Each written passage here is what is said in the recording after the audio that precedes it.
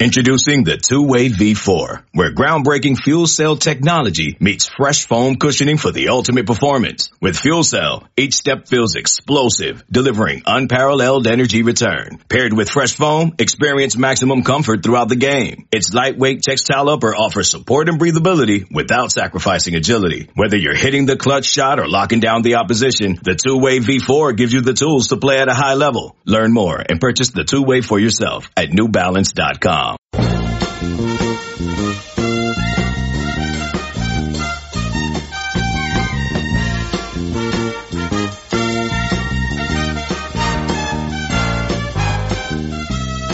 Good morning, Bucknutters. It is Tuesday, November 26th, 2019. I am Dan Rubin. This is the Bucknuts Morning 5 and change. If it's Tuesday, that can mean only one thing. Dwayne Long will join us in just a minute here. Today is a mega pod. After Dwayne comes on and spreads his usual brand of wit and wisdom, we will be joined by the Athletic's Dane Brugler, the premier NFL draft analyst going. We broke down every possible scenario for the Buckeyes when it comes to the NFL draft. It is going to be very detail-oriented, and it is an extended interview. If you just want to hear from Dwayne, when we go to commercial break, you can hop off. If you want the most in-depth NFL draft preview you can possibly get on the Buckeyes, you will stick around. But first, the matters at hand. Dwayne, how goes it this fine morning? Hey, it's Michigan week, man.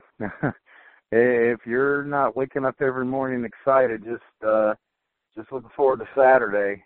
I mean, it used to be you look forward to Thanksgiving. Now, with the change in the schedule, Thanksgiving takes a back seat. It's Michigan week. I heard Dave Biddle say on yesterday's podcast, it's like you get the Super Bowl every year. First thing we want to address, though, before we get to the game, we've talked ad nauseum about running back recruiting here for the class of 2020. Ohio State added a running back over the weekend. Cincinnati native Mayan Williams flipped from Iowa State to Ohio State officially. Your thoughts on adding him to the mix and what you would do going forward at the position for the class? Well, I've never been a huge fan of him, but the kid's a solid back, and he's been highly productive.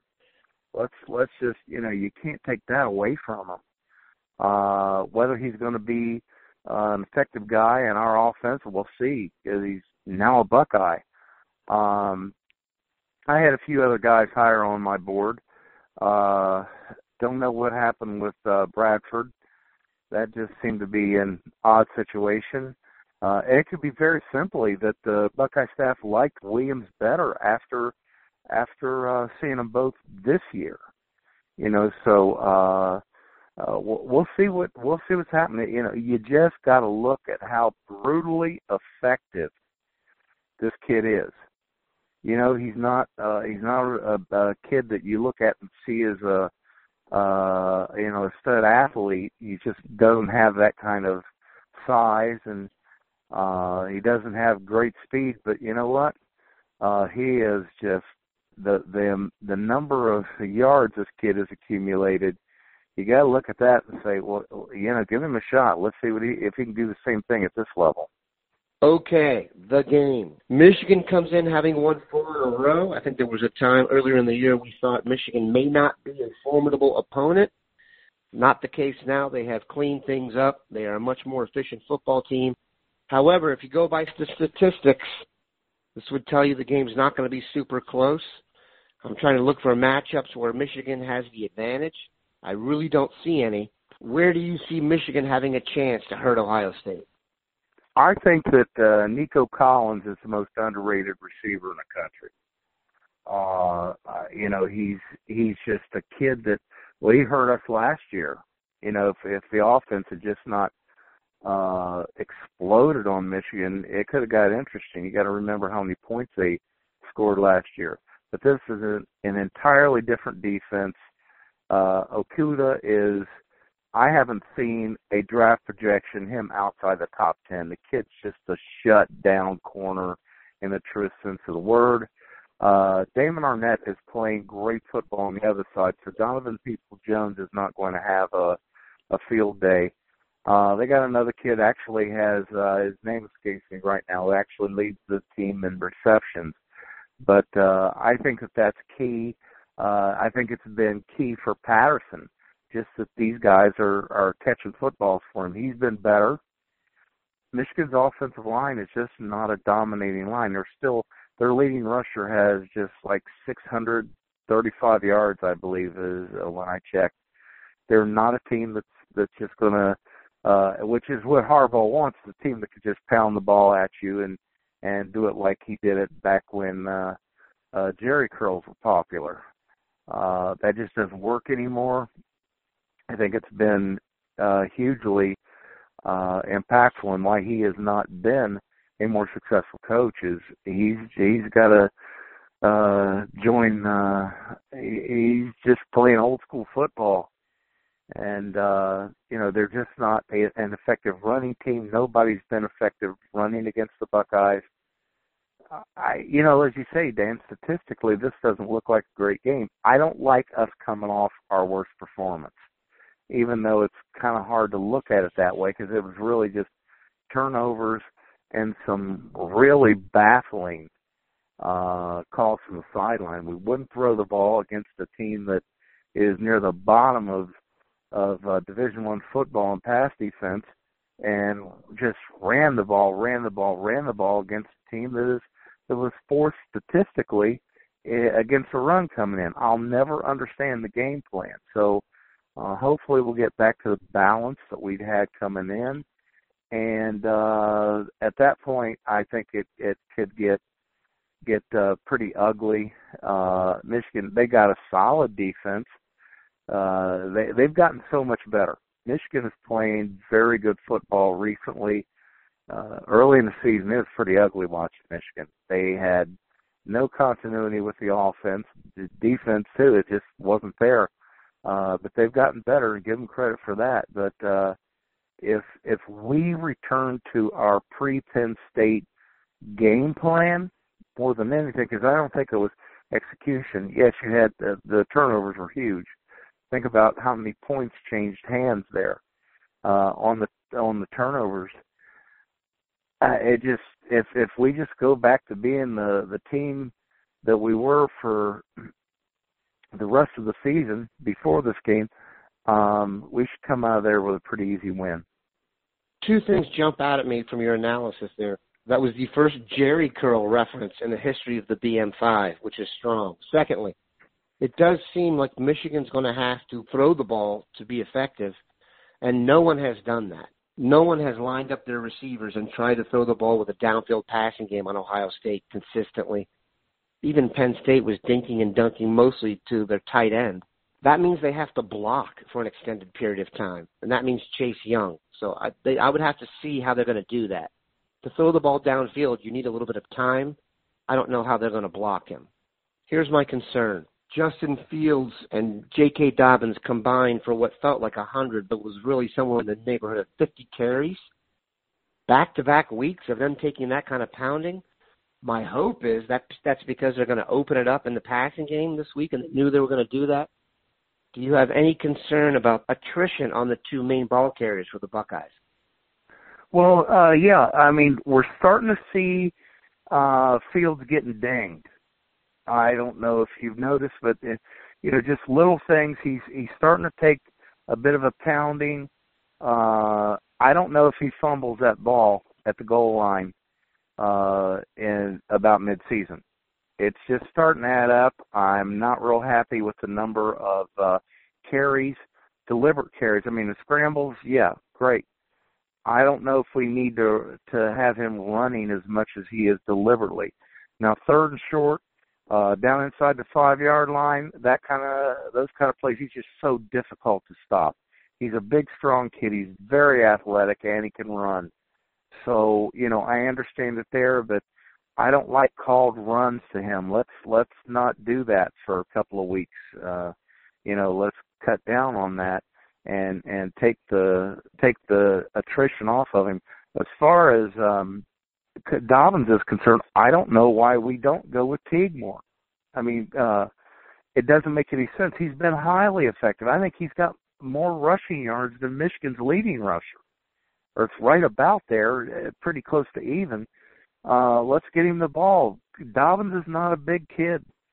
He's not a kid that 225 pounds and 6'2". He's not a kid that's built to take that. And the way he's running, he is just taking on anybody.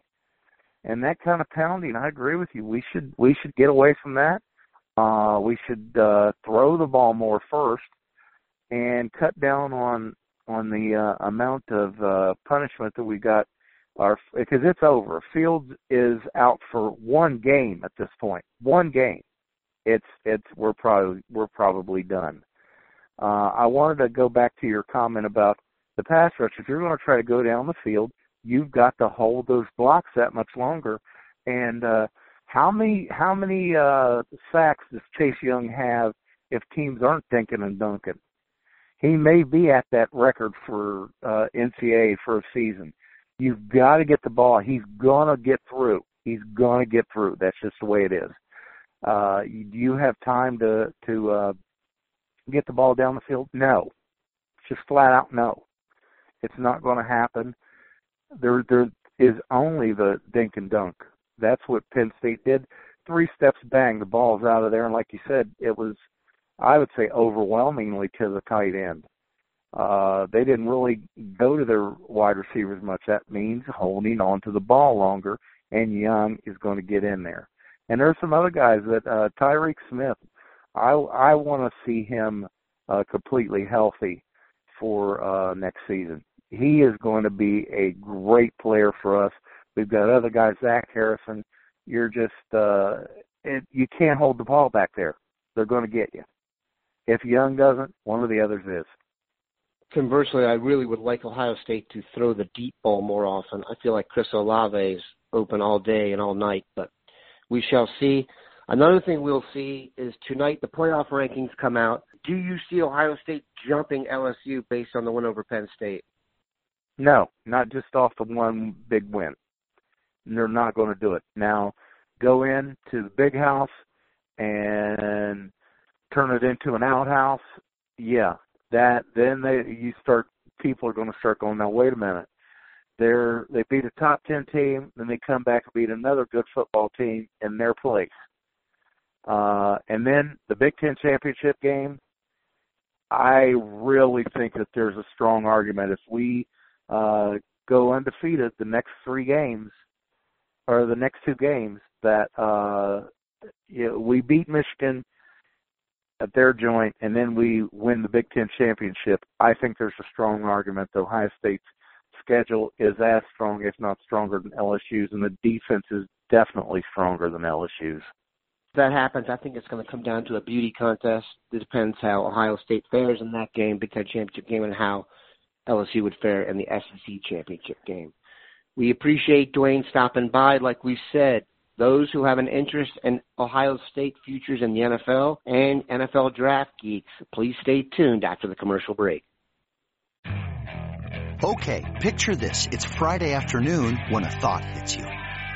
I can spend another weekend doing the same old whatever, or I can hop into my all-new Hyundai Santa Fe and hit the road. With available H-Track all-wheel drive and 3-row seating, my whole family can head deep into the wild. Conquer the weekend in the all-new Hyundai Santa Fe. Visit HyundaiUSA.com or call 562-314-4603 for more details. Hyundai, there's joy in every journey. As promised, Bucknutters, and let me tell you something, this is a real treat. We are joined by the best in the business, Dane Brugler, NFL draft analyst for The Athletic. Dane, thanks for joining us. Anytime, Dan. Appreciate you having me on. Dane, who has spent a good portion of his recent past in Texas, has matriculated back to the Buckeye State, his home state, and today we are going to break down all the Buckeyes we think that will be draft eligible. I'm just going to go down the list here. Dane has sent me a list. He obviously goes from back to front on offense, so we will start with J.K. Dobbins and we will finish with Jordan Fuller. First, J.K. Dobbins, I think we all assume he's going to leave. Dane's going to give us a breakdown of each guy and where he sees them going in the draft. So let's go with the guy who is definitely in the ice bath right now, J.K. Dobbins. What a workhorse. I mean, you don't see that a lot in today's modern football, college or pros, where they look fresh into the fourth quarter, 30-plus carries. He's built for the pro game. with his body type, with his demeanor. Love the determination he plays with. And, he's not an explosive athlete, but he's so skilled at finding and clearing the hole at the line of scrimmage. And that's his vision, that's his patience. And we talk so much about quarterback decision making.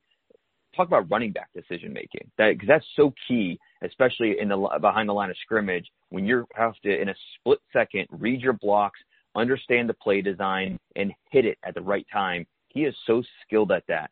And it might sound easy, to just people just watching on their couch, but it's so complicated when the defense is trying to mess up the game plan from the get-go. The blocks aren't always clean and perfect, and Dobbins he finds a way to make something, even when there's just a sliver of space there. So really, really impressive.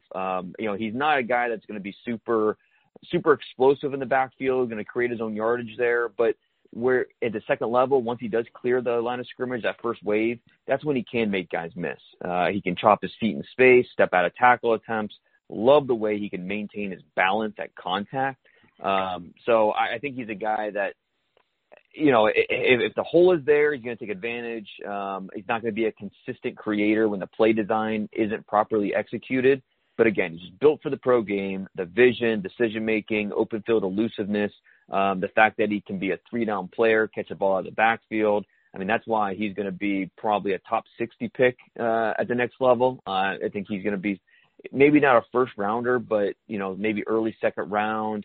Very Nick Chubbish with kind of where he went in the draft and then, how he's going to be viewed by NFL teams. So he's going to be, I think, one of the top 5 running backs off the board.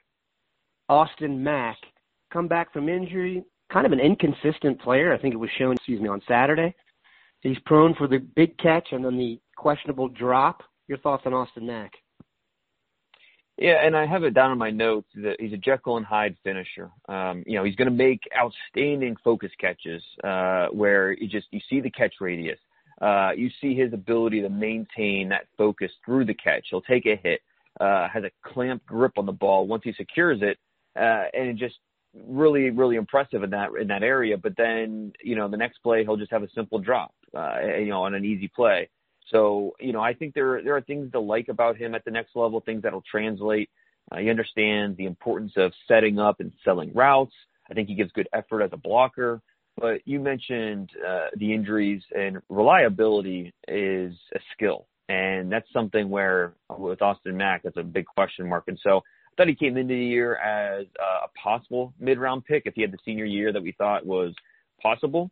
But I don't think that he has had that senior year, and I think it's going to come down to the pre-draft process in terms of the All-Star game circuit, the combine, workouts, and that's going to determine if he's a late-round pick or a priority free agent. Yeah, he's a guy who needs to go to the Senior Bowl and all that kind of stuff and really show out. He is a good kid and very coachable. So if he gets, whatever staff coaches that, he may be able to endear himself there. A player that has endeared himself to many people in Columbus, and that is wide receiver KJ Hill. We spoke a couple months ago, and I said I thought he was Bobby Ingram reincarnated. Your thoughts on the guy who could possibly break the all-time receiving record here at Ohio State? He's a high-volume target. If you force feed him the ball, he's gonna make it pay off. He's an NFL slot. You see the strong hands. I mean, he will have a few drops as well, but you see the strong hands. He can catch the ball really well away from his body. He does a nice job manipulating space at the stem of his route. He understands patience. He understands tempo. Works really well over the middle of the field where he can find those open zones and make himself available to the quarterback. And that's such an underrated skill for a wide receiver, just making yourself available on a consistent basis. So he has a little bit of juice after the catch. He'll bounce off contact here and there, but for the most part, not really a dynamic, yak threat, a guy that's going to, really strike fear in the heart of defenses after the catch as a runner. But he's a great possession guy, reliable possession guy. That's who the quarterback is going to, look to when he needs a first down, when he wants to move the sticks. And so that's going to help KJ Hill. I'm going to be eager to see what he runs at the combine. He looks more like a a 4-5 guy instead of a 4-4 guy to me, just watching him play. And that's probably why he's going to be maybe early day 3. There's a chance he could sneak into the top 100, but I think it's more likely he ends up 4th, 5th round as just a reliable slot option. Another guy who has had an interesting career here at wide receiver, I think his timing is good because if he was coming back, I'm not even sure how many minutes he would get, and that is Ben Victor. I think you're right, with just, watching Ohio State and seeing these freshmen they have, and I know they got a couple more coming, especially at the receiver position. They're just reloading. It's pretty silly. And I'm a big Olave fan. I think when you look towards, not to get too much off topic, but when you get looking towards 2021 draft, I tweeted this out the other day or a couple of weeks ago that the 3 best wide receivers in the Big Ten are probably all true sophomores and not eligible until 2021. And that's Rashad Bateman at Minnesota, the Purdue kid, and then Olave. I think those 3 guys, probably the 3 best receivers in the Big Ten. And that's, there's some other good ones, KJ Hamler, Nico Collins at Michigan, and of course Ohio State's guys. But really looking forward to Olave and Fields next year. But back on Victor, he is very, very tall, long, nimble, limber. He looks like Gumby playing wide receiver because he has that skinny build, but he's so flexible. And he has that fluidness to him where he can adjust and make throws. He can, climb the ladder, bring throws down. You don't see a lot of, when it's crowded catch points, you don't see a lot of contested catches on his tape. There are times where he's, has a bad habit of using his body to finish catches. I think his focus needs to get a little bit better, which makes it tough to trust him. He struggles with physical DBs, and so I think he needs to do a better job with press. He needs to do a better job downfield. Not going to break many tackles. Doesn't have the run power to do something like that. So, he's a guy that's also going to be in that late round mix. Kind of similar conversation as Austin Mack. Could be a PFA, but could very well just as easily get drafted in the later rounds. There's a lot to like about Victor. We could spend the whole show talking about Ohio State's receivers for next year. Because as much as I love Olave, there's a chance he's going to be the 3rd most talented receiver on the roster next year, which is hard to say out loud, but it's true. Mm-hmm. Okay, this guy's much conversation to be had about because I don't know if he's going to come out. Our word is he is debating it. Left tackle Thayer Munford. Well, I really hope he goes back because he needs more work. I think he has a pretty high ceiling as a football player, but he's just not there yet. And, we saw it a little bit in the Penn State game. I've studied his tapes against Michigan State, against Nebraska, a few other tapes so far this year, and Cincinnati, Indiana. And so far he's just been, okay, but it's just a few mistakes that he just needs to clean up that I think he can get there, but consistency has not been a strength for him this year. You see a guy that has the frame that you want. He has the strong upper body. He can create movement in the run game. You see the lower body, enough movement where he can swing his hips, stay square to rushers. But there are also times where you see him and his feet just aren't quite fast enough. He's caught lunging. He makes it too easy for blockers to get underneath him and then create movement, put him on his heels. So I think he has a bad habit of settling his feet too early in his pass sets, and that kind of opens the window for rushers to do different things, whether it's fake them out and turn the corner, do an outside in move and just get him off balance. I think there is a lot to work with there. There are a lot of tools, but he's not there yet. And I think if he would be wise going back to school at Ohio State, getting better, improving that consistency, becoming a more seasoned player. And I think, sure, he can go now and, he might be a mid-round draft pick, but in terms of his long-term and being, because the NFL is not a developmental league and, you don't have as much chance to learn. Go back to school, learn, get better. I think you'll be better off long-term. A guy who transferred from Rutgers and has been impressive, left guard Jonah Jackson. He's done a nice job, I think, for the most part, especially considering he's been a senior transfer, grad transfer. I think he wins with his natural size. His upper half is almost quicker than his lower half, and so that leads to some range and balance issues. The further away from the line of scrimmage, the less effective he is. but he's a very stout player. I think he's best in a power scheme, best in a phone booth where he doesn't have to cover a lot of ground. He can a little bit. You can do a little bit of that, but he's at his best when he can just rely on his sheer size. He's got that broad-shouldered frame. He's got an NFL body, raw strength, has a pop in his hands where he can pass off rushers. You don't see him bullied. He has that body that can just absorb blows. And then he can get defenders moving in the run game with his upper body power. He has good initial quickness off the snap. That'll help him reach blocks, help create run lanes. So Jonah Jackson, I think, is a draftable player. But again, I think he's best in a power scheme, best when he's in a phone booth and can really just let that size and power use those tools to get the best of whoever he's going up against. Draftable? Yes, I think he's I don't know if he's a future starter, but I think he's a guy who can come in at depth for a power scheme. I think he's a draftable player. So this is a little bit of an ambush question, but Ohio, I know that you've been looking at the offensive line. Ohio State center has had Corey Linsley, Pat Elflein, Billy Price, Mike Jordan. Maybe Price and Jordan weren't natural centers, but that their last four guys are playing in the league. Josh Myers, to me, looks like the best of the bunch. Is that possible? I think from what I have seen, I haven't done a deep dive on him yet, but I have studied him a little bit. I think that there's obvious skill there. I think it's almost a similar conversation with Munford, because you see the talent, and the highlights are really good, but there are times the Michigan State tape really reminds me of kind of the issues that he has with the leverage. I mean, his pads rise a little bit too much off the snap.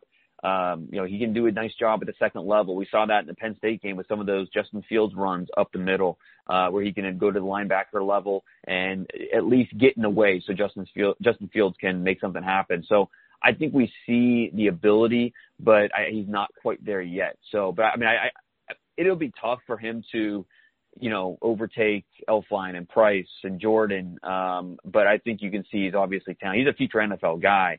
He needs to work on a few of the details of the position. It's a very technical position. Obviously you have to use your intelligence. And I think he has shown that he can handle those responsibilities, just more consistency, and he'll be better off. I know there's no such thing as a perfect football prospect. But if there's something wrong with Chase Young, I haven't figured it out. Everything from the physicality to the on-field play to his pedigree. You're talking about a guy that went to DeMatha and then to Ohio State. That's like going to Harvard and then, Harvard Law School. His sense of the moment. Your thoughts on number two? The easiest evaluation I've done this year. It's a joy to watch him play because he's so good. He's so good at what he does. And, last year, the moment the draft ended, I said Nick Bosa was the best player in the nation, best prospect in the nation. And even after the injury against TCU, I held to that. Nick Bosa was the number one player in last year's draft from start to finish. The moment that the 2019 draft ended in April, Chase Young, I said he is the best prospect in the nation, and that he has more than lived up to that. He has exceeded expectations with the way he's even gotten better this season as a junior. For the stat lovers, he has the stats, the sacks, the disruptions, the pressures.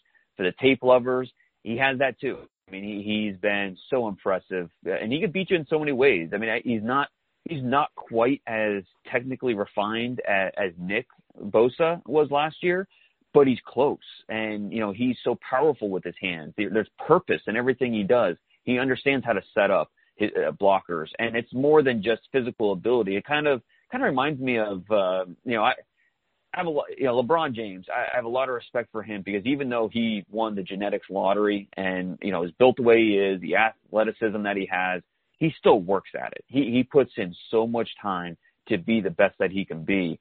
Chase Young, it's kind of similar. He won, the DNA lottery with his size, his athletic skill, just the frame that he has, the strength potential, but he also puts in the time. Exactly. Nobody has better hair than Chase Young. No, I mean, if you were going to build a pass rusher, that's what you want it to look like. But he also puts in the time behind the scenes. And, credit to Larry Johnson, of course. He deserves a lot of credit. If you're a pass rusher at the high school level, why would you not go to Ohio State and go through that pipeline with what they produced? So, the coaching deserves a lot of credit, but so does Chase, because he puts in the time in the film room and just getting better, understanding the different techniques. You see, the side scissors, the club rip, the different hand techniques that he can use. He's a very smart player too. He understands what the offense is doing. He senses draws. He understands, okay, this is going to be a screen. He sees the play coming, and so it's not just pin your ears back and let him go, but it's pretty fun when he can do that. So the easiest evaluation I've done this year. He will be a top 3 pick. The question is just if the Cincinnati Bengals, who have a lead on the top pick overall, I do think that they will go quarterback Joe Burrow. I think that would be, as good as Chase Young is, just no position impacts the game more than a quarterback. And I think Joe Burrow is worthy of that top pick with what he's done this year. But Chase Young, it's going to be a similar conversation as last year. Nick Bosa went number 2.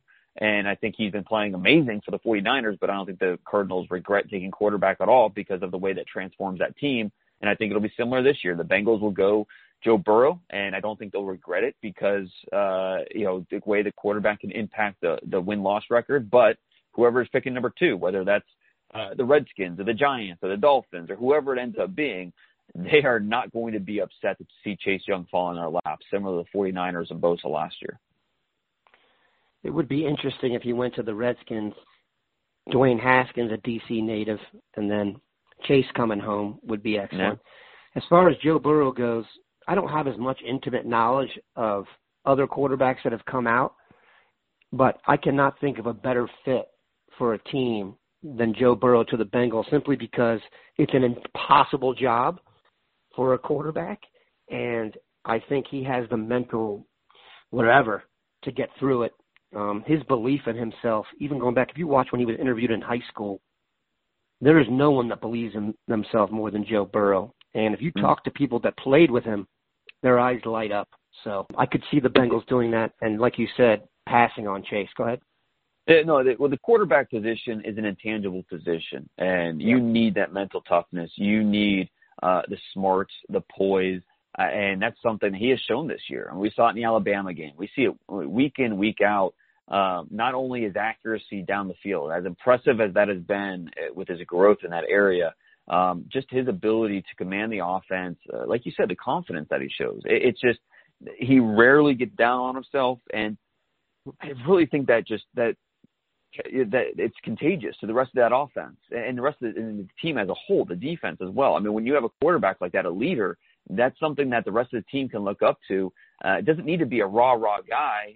He just needs to, kind of lead by example, and that's what he does. So, Joe Burrow, with what he has done this year, has been so impressive. And with the Tua injury, I think that kind of, eliminates any doubt. And, here we have, Joe Burrow. Never thought we'd be saying this 3 months ago, but here we are. I think he's the favorite to be the top pick, and I think it's deserving. Whatever the it factor is, I know that's kind of a corny statement, but I think what you just described, that's what Burrow has, and you can see it in the way that team plays. So I know that the new offensive coordinator they got from the Saints deserves a ton of credit. Joe Brady, right? That's a team riding the confidence of their leader, and that's Joe. And listen, the first few years in Cincinnati are going to be terrible. That's why I would take him, because I think he can get through that. For example, if you put Dwayne Haskins there, I think Dwayne would really have struggled. Okay, another guy. This guy has made himself some cash this year. Defensive tackle, Davon Hamilton. Yeah, you hit the nail on the head. This is a guy who has been one of the biggest risers this year, playing his best football as a senior. And I get a lot of questions why, Wisconsin center Tyler Biadasz, who came in as a possible first-round pick, he hasn't played that level. Why is he dropping? Just throw on the Ohio State-Wisconsin tape. Going up against Davon Hamilton, he just does a really nice job using his power to beat up the guy in front of him off in the center. He's usually lined up as that nose tackle, one technique over the A-gap. He's more of a two-down player. You don't see him a ton on passing downs. A little upright as a rusher, and that it will hurt him at times with leverage, with centers to get underneath him, but he moves really well for his size. He carries his weight well. I thought he did a really nice job tracking the football. So he always has a ball radar. He can retrace his steps, make the tackle, physical hands. He can beat up blockers, knock them backwards. There's a lot to like about him as just that one technique, a guy that can be a true nose and maybe give you a little bit more with his athleticism. So Devon Hamilton, he's right there in that third, fourth round mix when he was a priority free agent coming into the year. 10-year pro. Mark it down. Linebacker, Malik Harrison. One of the better senior linebackers in this draft class.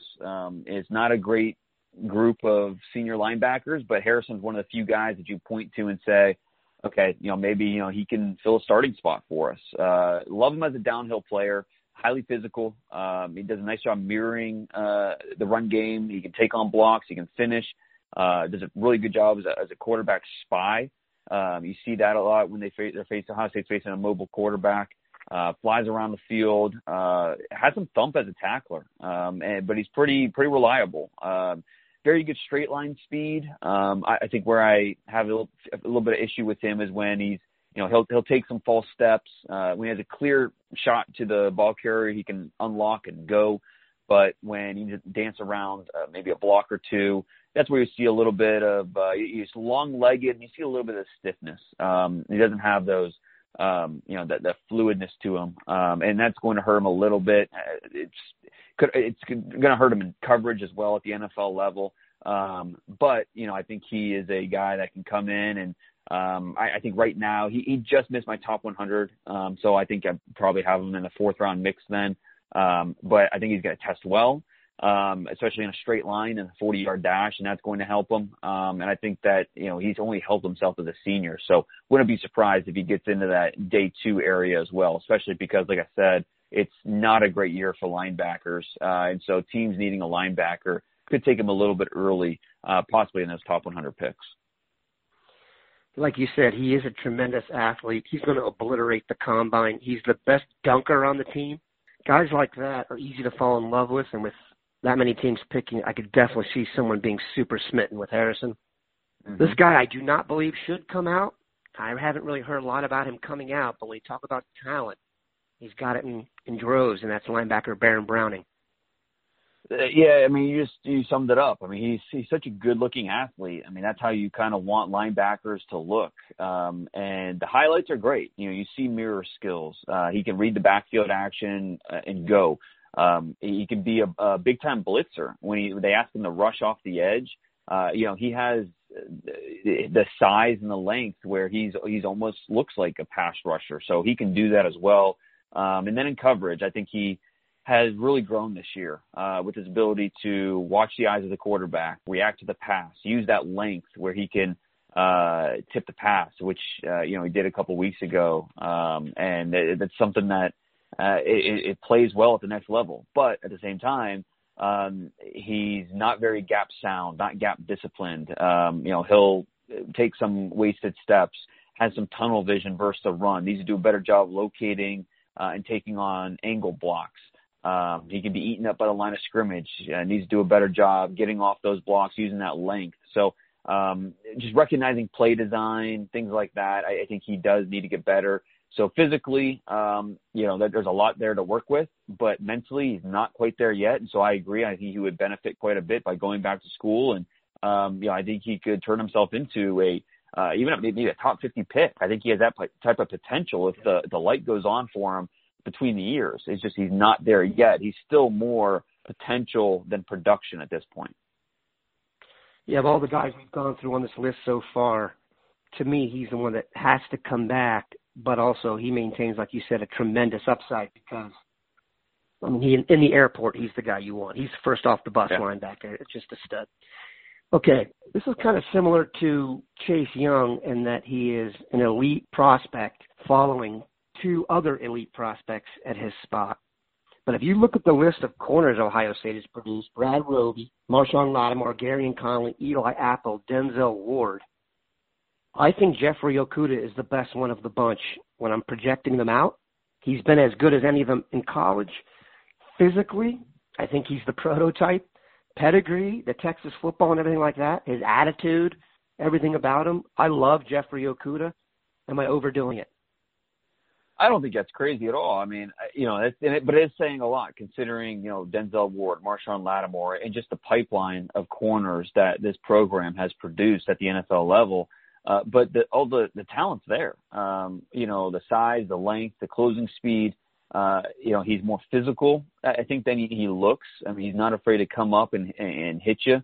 And he's an explosive tackler, a sound tackler. He's not a guy who just throws himself around and, hopes he brings you down. So, you're watching his film. He stays attached to receivers downfield. He can locate and use that length to play through the hands of receivers or disrupt the catch point. He does such a nice job staying connected to the routes. And it's something where he needs to get a little more technically sound with maybe his footwork, just understanding, patience in press coverage. He can get his hips turned maybe a little too early at times, but these are all technical things that I think he'll continue and grow and get better at. But all the talent is there for him to be a number one corner for an NFL team for a long time. It's why I projected him as a top 5 pick coming into the year, even though he had one start to his name. But the way he finished last year, I was so impressed against Northwestern, against Washington, and then this year, he's only just kind of picked it up where he left off and has not disappointed at all. So Jeffrey Okudah, I think he's going to be a top 10 pick, and there's a good chance he can end up in the top 10 or top 5, just like Denzel Ward did. I would be shocked if he gets out of the top 6, just because when they do the deep dive on him, like Chase, he's going to come up roses. Just a smart kid, great pedigree, super productive. He was on Hamler a lot in press coverage, and that's no easy assignment. He actually moved into the slot to cover him a few times, which I was really impressed by. Okay, talk about a guy who's made himself some money. Good Lord. I'm not sure anybody has ever gone from Buckeye, I don't know how you'd call it, he wasn't the fans' favorite, to now he's had as good a senior year as I can remember anybody having with the career he's had, and that is cornerback Damon Arnette. Yeah, and I think it would shock some Buckeye fans to know that over the summer, scouts were giving him second-round grades going into his senior year because, watching him last year's film, you could see the athleticism, but too many times he was so hands-on. He was so handy down the field, and he was a flag magnet. And that was something that I know would drive you crazy when you watch Ohio State play, and because a lot of times it wasn't necessary. It just kind of panicked, and that was his response. But when this year, he looks so much more confident. You don't see that same panic. And maybe the thing that I've been most impressed with is Damon Arnette is one of the best tackling corners I've evaluated in this class. Really, really impressive. I didn't necessarily expect that, but something that I'm really, really impressed with that he's doing this year. And, he's not making those same penalties. He does have a few. There's one against Indiana that really stands out, but he's not showing that same panic that he did last year. He's better timing. You see the quick-footed athleticism that, we know he's always had, but he's doing a better job turning his head and locating. He's flipping his hips. That speed, he can stay on top of receivers vertically. So I think that, part of it is the shift in systems with Hafley. It seems like he's able to play faster and not have to think as much. So, he's showing his toughness. He's playing with, that right hand injury and still playing physical. So the NFL is looking for man-to-man corners, and that's exactly what Damon Arnette is, that you can throw him out on an island and he can hold his own. So, like I said, scouts are giving him second-round grades coming into the year, and I think he's done nothing to hurt that. And, I would not be surprised if Ohio State has 3 corners drafted in the top 40 picks, and I have a feeling we're about to talk about that third one. That's a possibility. We are, and this is probably going to end up being the most interesting one in terms of should he stay or should he go. redshirt sophomore cornerback Shaun Wade. I heard you either on one of your podcasts or one of the many times I've heard you speak in the last few months, compare him possibly to Minkah Fitzpatrick. And I don't know if people know, Wade draws arguably the hardest assignment in every game they play. I haven't seen another guy with that kind of range in the slot, that kind of length. But, like, he was on Hamler most of the game. He is just a really good football player, pedigree-wise, too. I mean, you're talking about a five-star kid from Florida. I have people who tell me they think he's coming back.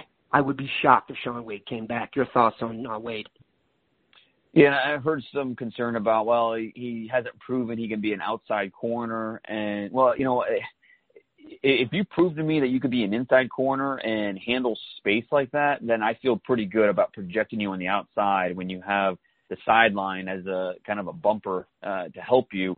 Yeah, I think you're right when you say that, you know, when you're drawing the toughest assignment, because you better be a top-tier athlete facing a slot receiver when you have so much space you have to handle. And, you know, there are certainly areas where he could improve if he goes back to school. You know, should have had that pick against Penn State. You know, needs to do a better job recognizing certain things. There are times where he spends too much time in trail mode, where he can, you know, maybe lose the line of scrimmage. The route anticipation isn't quite there yet. You know, he's getting better and better, but he's better at just using his athleticism, more so than understanding the route. And there are times where he can just be late reacting to what's going on. So, you know, I think he could benefit by going back to school, but like you, I would be surprised because there's so much going there for him with his size, his athleticism. You know, he's continuing to get better and better. The one thing that I have heard is, you know, off-field, you know, immaturity is kind of a label that was attached to him when he got to Columbus. And I think he's shed that a little bit. You know, he's kind of matured over the years, and some of those lazy tendencies, you know, I think he's helped, you know, shed those. But still, you want to see more urgency. You want to see him mature a little bit more. But the talent is undeniable, and that's why he's got a good chance to be a first-round pick if he does declare. And it's going to be hard to kind of keep him in Columbus when you're talking about being such a high draft pick. Beauty is in the eye of the beholder so much in the draft. I cannot believe one team is not going to be head over heels on him just because I agree. of his versatility. And, I mean, like you said, listen, he could play for the Cowboys tomorrow in the slot and be better than what they have. Possibly keep him out of the first would be, again, just the immature label that was attached to him when he got to Columbus. And like I said, I think he's done quite a bit to shed that. And he's playing really well. But if he does not have the right answers in the interview process, that kind of thing, yeah, I think that might be the only thing that would keep him out of the first. But I agree with you. I mean, talent-wise, you just don't see a lot of athletes that size with that coverage ability. And it's a premium position, like we said. I mean, corner is a top 3 position in the NFL. You know, quarterback's 1, pass rusher's probably 2. Corner's a close 3, and someone even put corner at number 2 ahead of pass rusher. So, you know, it's just if you can find these guys, you know, a lot of teams have depth issues at corner, and Shaun Wade's going to be awfully appealing to a lot of teams in next year's draft if he does declare. No question. This is probably one of the better dudes ever to play here. If he's president of the United States eventually, don't be surprised. Free safety Jordan Fuller. Yeah, and, you know, I hear a lot about, I talk about the 3 corners, and then I hear, oh, don't forget about Jordan Fuller. And, you know, I mean, Jordan Fuller is a nice player. I just don't think he's much more than a late-round draft pick because he's not a playmaker.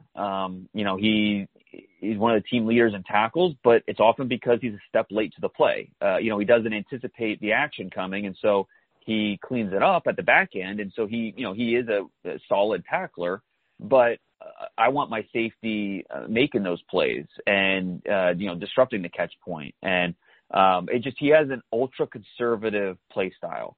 And so he's just not going to make a lot of plays. He's not going to take many chances. So he's a solid size, speed, safety, can be reliable as a tackler. And there's value in that at the next level. But again, he doesn't anticipate or show the type of instincts that I would desire in a center field safety. And so I think because of that, he's going to be more of a day 3 pick, a later round pick. and a guy that's going to have to show that he's going to stand out on special teams. I think it's going to be tough for him to see consistent snaps on defense just because he hasn't proven to be a playmaker, and that's what a lot of NFL teams are looking for at the position. Here is the haymaker question. I was going to ambush Dane with this, but I did tell him I was going to ask before the show. Justin Fields. From a physical perspective, he reminds me of John Elway.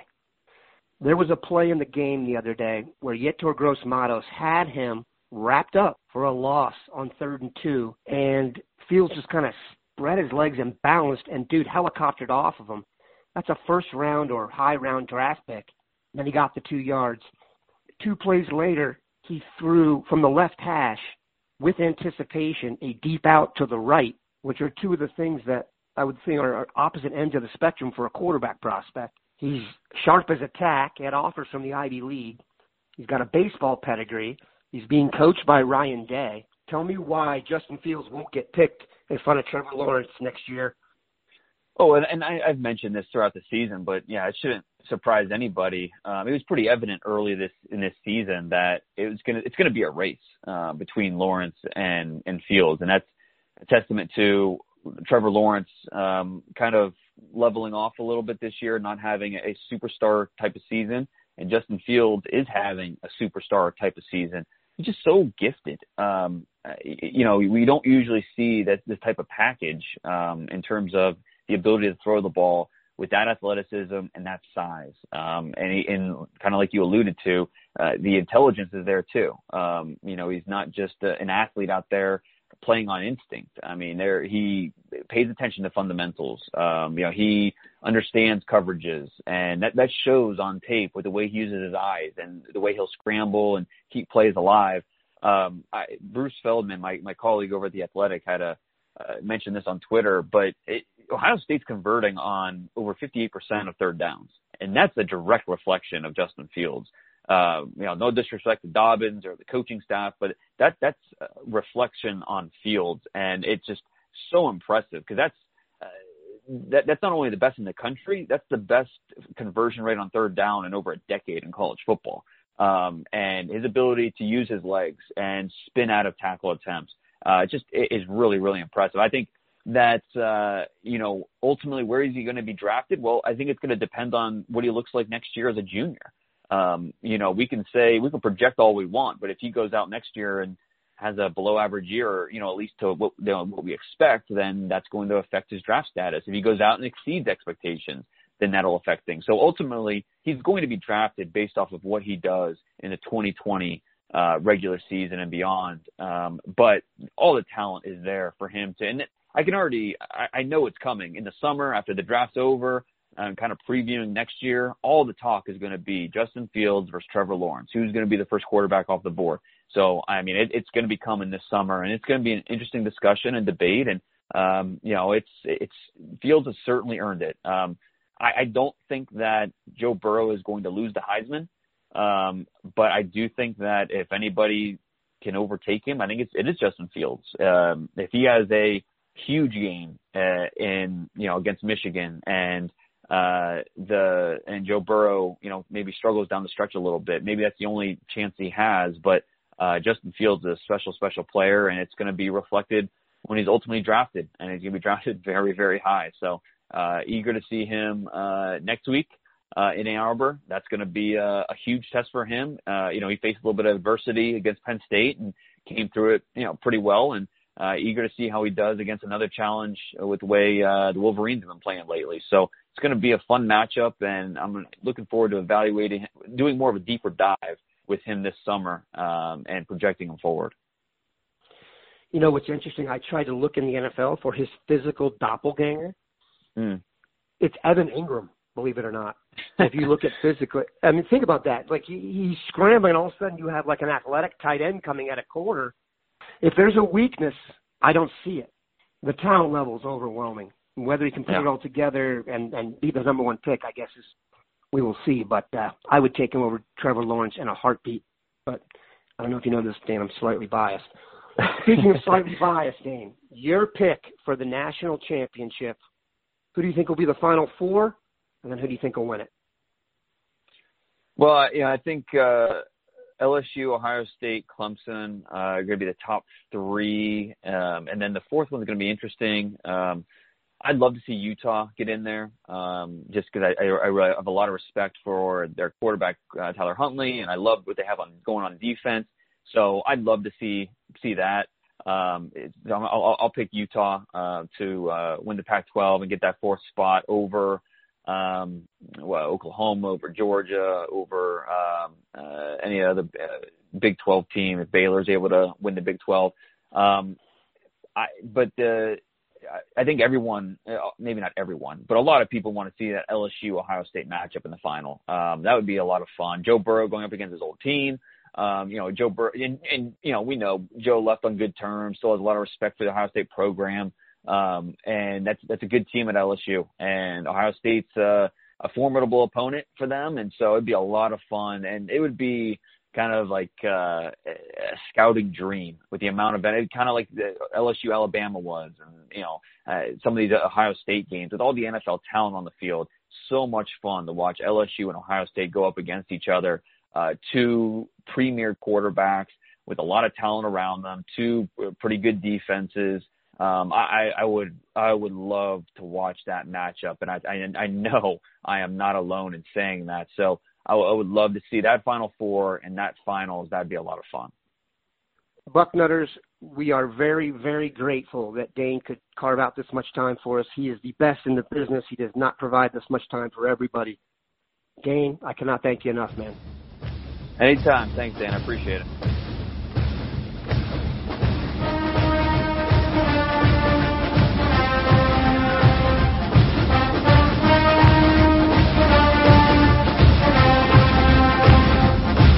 The time has come for drag queens to save the world. RuPaul's Drag Race All-Stars is back on Paramount Plus, and for the first time ever, I want you to use your talent for good for a change. 8 iconic queens are competing for the charity of their choice. This is how you do drag. Who will slay it forward, win cash for their favorite cause, and a coveted spot in the Drag Race Hall of Fame. RuPaul's Drag Race All-Stars. New season streaming May 17th exclusively on Paramount Plus. Go to ParamountPlus.com to try it free. Terms apply.